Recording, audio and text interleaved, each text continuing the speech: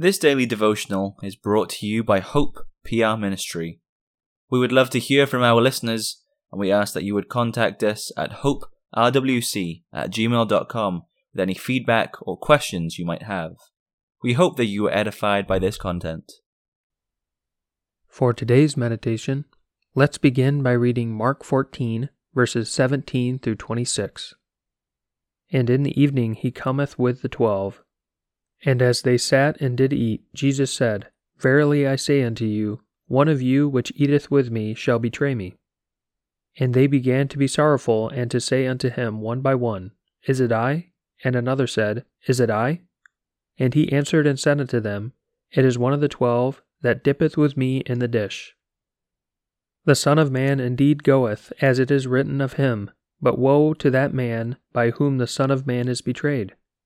Good were it for that man if he had never been born.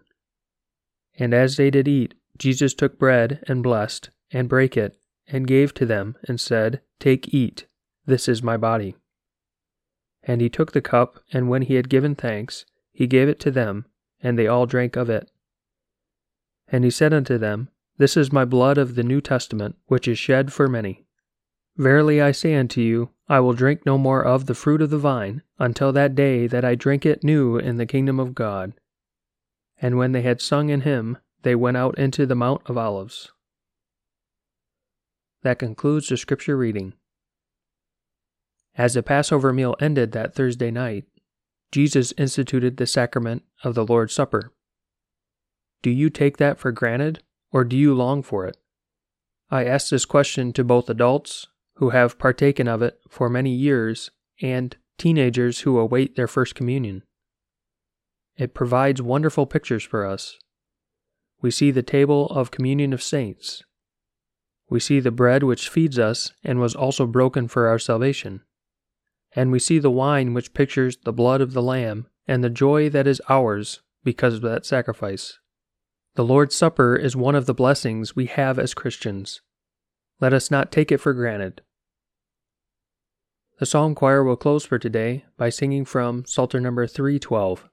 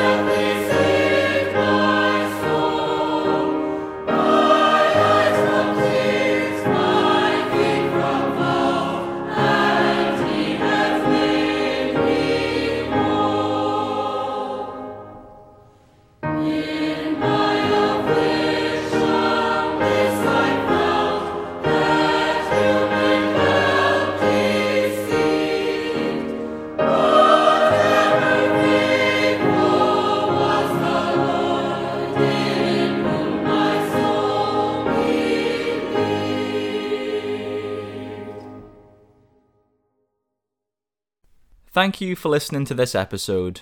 We encourage you to visit our church, Hope Protestant Reformed Church in Walker, Michigan.